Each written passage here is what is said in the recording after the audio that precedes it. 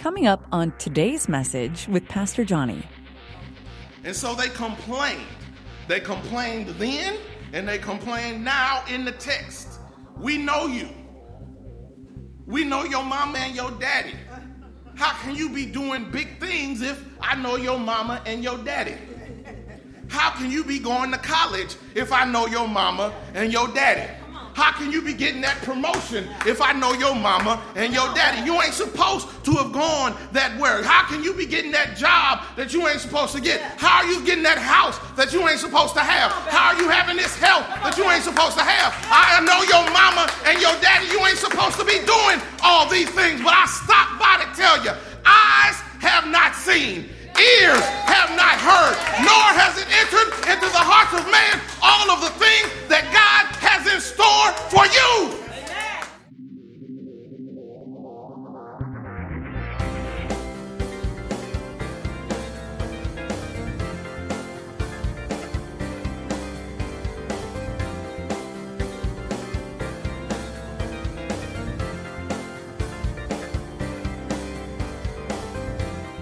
Let us pray. Oh Lord, our God, we love you, we honor you, we praise your holy name. Let every word that I speak, every thought that I think be something acceptable in your sight, Lord God. Hide me behind your cross. In the name of Jesus we pray. Amen. For the brief time that I'm going to be in front of you all, I want to talk a little bit about Don't We Know You? Don't we know you? I was going over some of my old sermons on the Facebook page, where every sermon that's been preached since January 1, 2017 is on the Faith United Methodist Church Dickinson Facebook page, just in case you ever want to watch one of them again. They're on the Facebook page, just FYI. They're also on YouTube and Stitcher and Google Play and Spotify and a bunch of other places. You can find Faith UMC Dickinson has a bit of a digital footprint. I'm just saying. But those one of those sermons I was looking at a while back, I talked about the reticular activating system. The reticular activating system is a portion of your brain that filters out and disseminates information to determine what you need to pay attention to. Just to put it on layman's terms, you ever been at a place where you heard the AC kick on?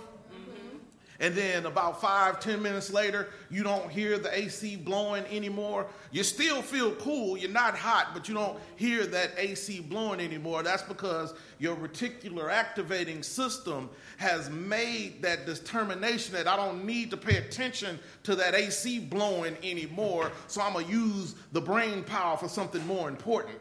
That's a good reason for a reticular activating system to be aboard. But one of the bad things about such a system is that you get a little common with things. You get a little complacent with things. And the way you're used to doing something, now you resist change. And I thought about that as I was going over this lectionary text, because people are resisting change. Jesus makes one very outrageous claim in the passage, one of many that he'll make throughout the Bible, but it's outrageous to these people because they're not used to such a thing. We look at Jesus saying, I am the way and the truth and the life, and no one shall go to the Father except through me. We don't have a problem with that, but I imagine that some of the people hearing that for the first time had some trouble with it. They had a trouble with somebody being born in Bethlehem and raised in Galilee and being the King of Kings and the Lord of Lords. His own disciples said, can anything good come from Galilee? We resist change. And so Jesus is making an outrageous claim in the passage. Last week, we talked about Jesus calling the people out because he fed the 5,000 people with 2 fish and 5 loaves of bread. Then he walked on water to get away from the people. And when they found him again, they claimed that they were coming to see more miracles. But Jesus called them out and said, no, you really want some more fish. And so he called them out on those things, and then we move on. And last week he talked about being the bread of life, and he's now doubled down on this statement, saying he's not only the bread of life, but he is bread that has come from heaven. After saying he's the bread of life, he says that whoever comes to me will never be hungry. Whoever believes in me shall never be thirsty. Then he goes on to say that no one can come to me unless drawn by the Father who sent me, and that he alone, the one sent by the Father, has seen God. He says, whoever believes in me has eternal life, and even beyond that, whoever eats of the bread that has come down from heaven will not die, but live forever. That is not something these people would have been used to hearing. But watch the text. Jesus does not say any of this stuff with any hesitation or mental reservation or any equivocation, any qualifying statement. He says, I am the bread of life. Yeah. Not I might be, not I can be, not I should be, not I will be. He says, I am the bread of life. He makes an unequivocal, unqualified declaration about his life and the life to come. And certainly, even if only one of Jesus' claims is true, who would refuse to become a resolute follower of Jesus? To have the assurance of never being hungry in a substance, in a agrarian economy. Everything during that time was based on farm. That's why they talked about seeds and harvest and reaping and sowing. Who would not want to never be hungry again? And in a land of be able to have to face one's own death, and not only their own death, but the death of their friends and families, who wouldn't want to live forever? Those are some outrageous claims, but if just one of them is true, you would think that these church folk would want to follow. Church folk. But the standard church folk response is not that of, ooh, that sounds great. Let me get my stuff together and start following you. Ooh, let me hear more about this bread that'll keep me from getting hungry and this water that'll keep me from getting thirsty. That's what we would think the church folk would say in response to something like that. But instead, there was criticism. Let the church say criticism. Criticism. Not everyone believes what Jesus says. Some people listening to him on the shore of the Sea of Galilee are very skeptical. Much as what we hear about there was a myth that went around about Chinese peaches of immortality. And so they kind of treated it like that. The church folk are critical, and they start to complain. They complain about Jesus because they said, I am the bread that I am the bread that came down from heaven, and they know his mama and his daddy. They know that he's the son of Joseph and Mary, a couple of regular Galileans that they know personally. He's in his hometown. He's around people that kind of grew up around him. He's around people that know his mama and his daddy and his mama and his daddy's people. And there are a couple of people that they know that they are the parents, and they wonder how on earth, when I know your mama and your daddy, you can say that you came down from heaven. All right. So they complain. That's a good question to ask. And I imagine, if you were dealing with a little 10-year-old girl, we'll call her Peaches. If Peaches at 10 years old said that she had come down from heaven, you would probably assume that baby, bless her heart, has an overactive imagination. This must be some video she was watching on YouTube or something. This must be some doll she's got, or some claim, or some action figure that she's quoting, talking about she came down from heaven. But now if Peaches was 30 years old and said that, and said, I had come down from heaven, you might recommend her go see a mental health professional. You might even say, baby, your name ain't Peaches, you are Bananas. But these people in response started to complain. They were complaining about bread, and I'm reminded of some other people that complain about bread. In your leisure time, when you study outside of Sunday, in your leisure time when you're reading the Bible, in your leisure time, not just on Sundays and Wednesdays, in your leisure time when you read the Bible, I'd recommend you go around Exodus, around about the 16th chapter, because they had some people who had just got freed from bondage. They had just got freed from slavery. They were emancipated from these people, and they are being fed by manna from heaven. That manna in Hebrew means, what is that? And they got just enough for a day. And then when they got to Saturday, before the Sabbath rather, when they got to, not Saturday, but before the Sabbath, they got 2 days worth of bread. But if they tried to hold on to the manna any longer than that one day, it would mold. And you don't want to hold on to anything too long that it becomes moldy. When you hold on to stuff too long, it's no longer good for you. But these people came and complained. And they complained about the bread that they were getting from heaven. And they complained to the pastor, Moses. They complained to Moses, the pastor at that time. And these people complained so much and were so hard-hearted, not just about the bread they were being fed, but the route that Moses was taking them on. They complained so much that it took them 40 years to do a trip that could have been done in 11 days. My Lord.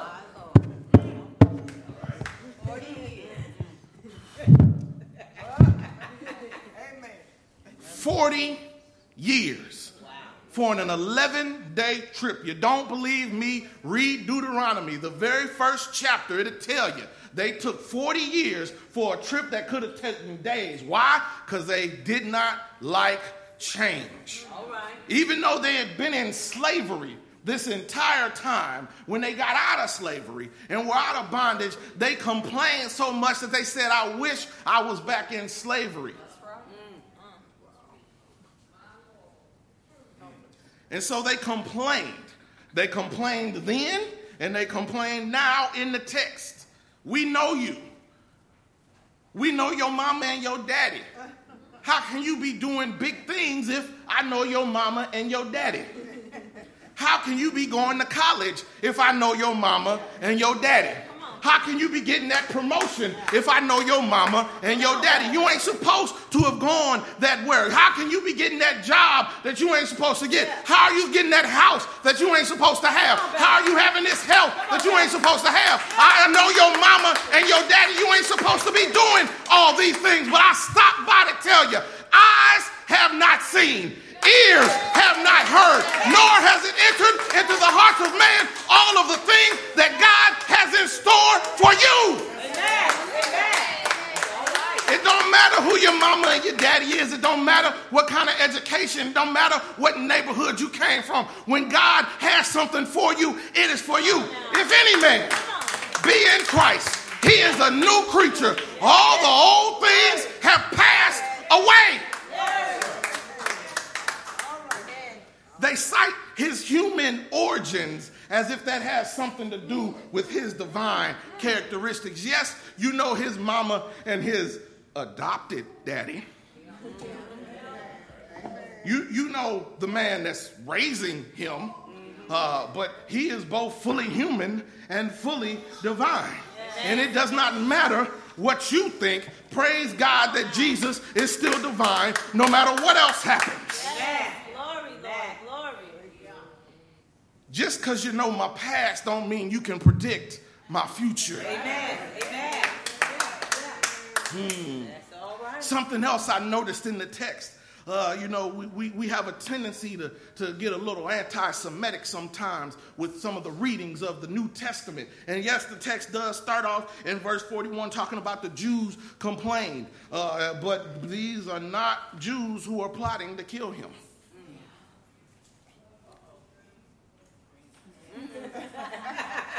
There's plenty of times in the text where Jesus says something and it says that the people got mad at what he said and they tried to kill him. These are people that don't like what he has to say, but ain't nobody trying to put a hand on him.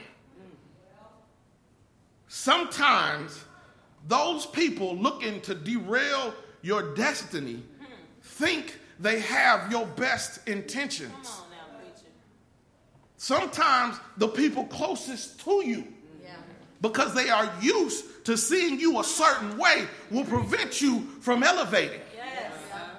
They mean well, All right. but they resisting change. Yes. God has some wonderful things for you. And sometimes these people who are in your life are only in for a season. Come on. Jesus did not spend his entire ministry in Galilee. All right. He's from Galilee. Yes. But if he had stayed in Galilee, all the people who knew his mama and his daddy would have tried to keep him on a certain level. We may need to get out of our own personal Galilees. Amen. That's true.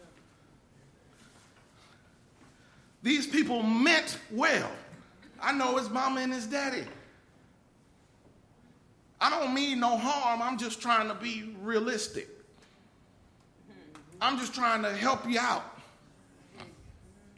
But what God has for you won't need nobody else's help. Come on.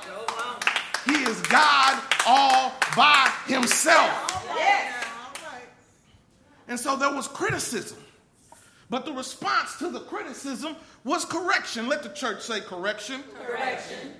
He said, no, he is the bread of life. And yes, you may be able to pull up a history book and pull up some of these people in Exodus 16 eating this manna, but guess what all happened to them? They all asleep. We're not just talking about some bread you can buy at the grocery store. He's talking about a bread which is a play on the word of life. He's talking about something that will give them eternal life. And in verse 45, when he says it is written in the prophets that they shall be taught by God, he's paraphrasing Isaiah 54:13. God is doing the teaching. So what Jesus is doing at this time is ordained by God. And I find it interesting, though, even though when you read the text, it says eat, eat, eat, eat, eat. Some of those Hebrew, Greek words, rather, would be better translated into feed. There's a difference between eating and feeding. All right. See, when you eat, you go out and get the stuff yourself. But when you feed, somebody else is applying it to you. When you're in the hospital and you can't eat, they don't give you an eating tube. They call it a feeding tube, which means that the source comes from something else. Right.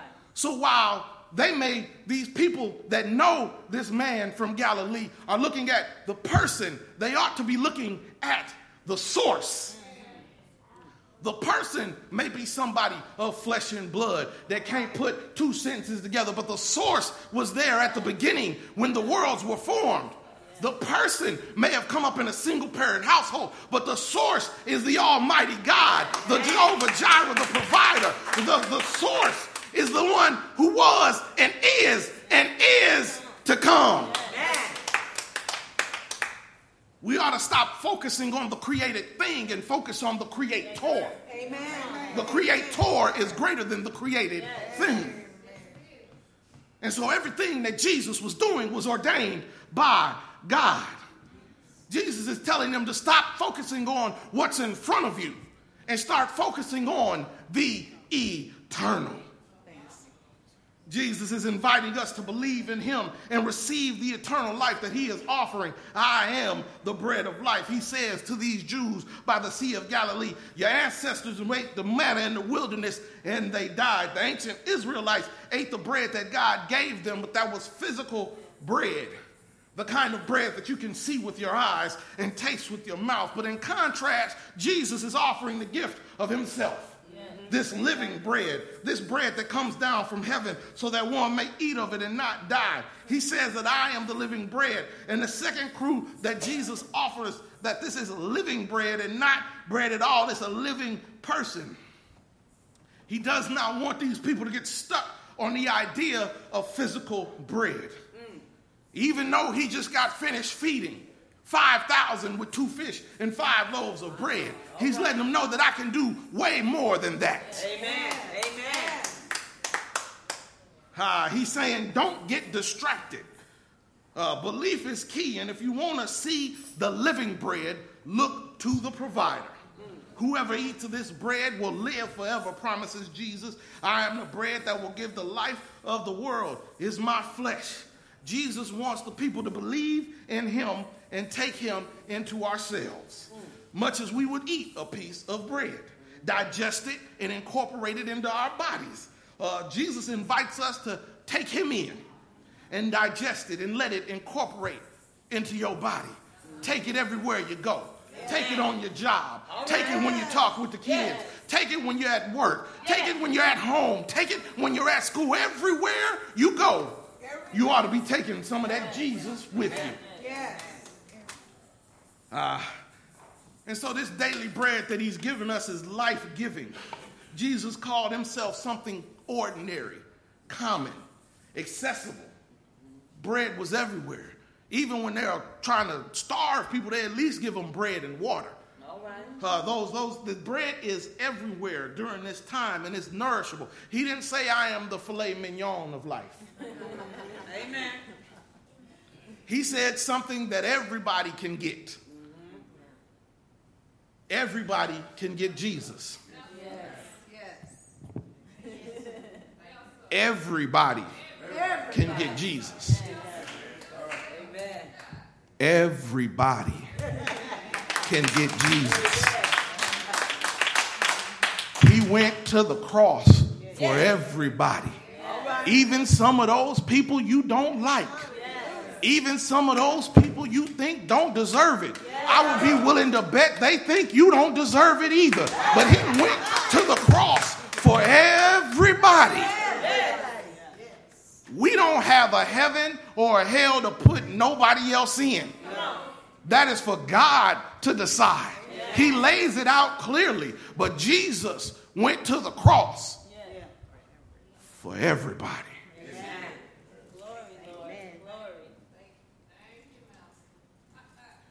And so not only is this bread presence life-giving, this bread presence is intimate. Our culture loves to be casual, informal, hands-on. And that's part of the reason why fast food restaurants are so popular. They encourage us to come as we are. I say they encourage us to come as we are. I say they encourage us to come as we are. All right. Now, I'm all for standards. By all means, I am for standards. But us church folk are some of the hardest people you will ever meet. I love to put on a good suit, but I also love to wear some t-shirts and jeans. And if somebody who's looking for Jesus comes in and they don't dress the way we think they should dress, or they don't talk the way we think they should talk, or they didn't drive the right car, Jesus still died and rose again for them, just like he died and rose again for you. There's got to be a reason why over 4.6 million people in an area with 5 million people don't go to church. Maybe it's the people on the inside they don't want nothing to do with. So we ought to have the intimacy. And daily bread is like that. You can't eat bread from far away.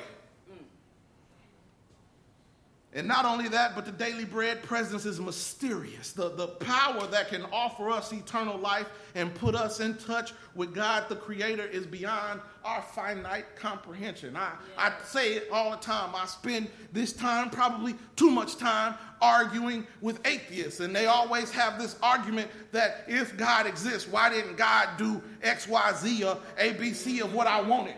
But if God did everything that I wanted, if I could control God by the very definition, that would not be God. Amen. There is a bit of a mystery to it. There's a mountaintop as well as a tabletop quality to the divine presence, but perhaps the greatest mystery surrounding this daily bread presence that we receive from Jesus is the element of grace. Yes. The fact that we are at the table in the first place. Yes. That's the biggest mystery to me. Because when I look back over my life, I can't speak for nobody else, but when I look back over my life, I know I don't deserve what God has given me, this access to eternal life. There's nothing I could do to work off the debt that has been paid. It covered me before I even knew it, before you was in the mother's womb, I formed you. It covers me when I made the decision to accept Christ. It covers me day to day. The biggest mystery is why would somebody take this for people who don't deserve it? Why would somebody step out of glory and come down over 42 generations and live a life that nobody else could live? Why would somebody do that for somebody who doesn't deserve it? Why would somebody go to jail on charges for crimes they didn't commit for somebody else who didn't deserve it? Why would somebody get beat with a cat of nine tails over and over again with clay and glass tied up in the tails to whip them for somebody who didn't deserve it? Why would somebody carry a 300-pound cross all the way to Calvary for somebody who didn't deserve it? That's a mystery to me. Why would somebody let these people put nails in his hands and pierce him in the side and put a crown of thorns on his head for somebody who didn't deserve it? Why would somebody do that and die for people who didn't deserve it? But why, early on the third day, would he get up with all power in his hands for somebody who didn't deserve it? He didn't have to do it, but he did. And I'm so glad he did. And he's coming back again. Will you be ready? In the name of the Father, the Son, and the Holy Spirit, the doors of the church are open, and we invite you to come. Thank you for listening to this message. Be sure to subscribe to us on YouTube, iTunes, Google Play, Stitcher, or wherever you found this message. If this message blessed you, be a blessing to someone else and share it. Connect with Pastor Johnny on Instagram and Twitter, and be sure to like Faith UMC Dickinson on Facebook.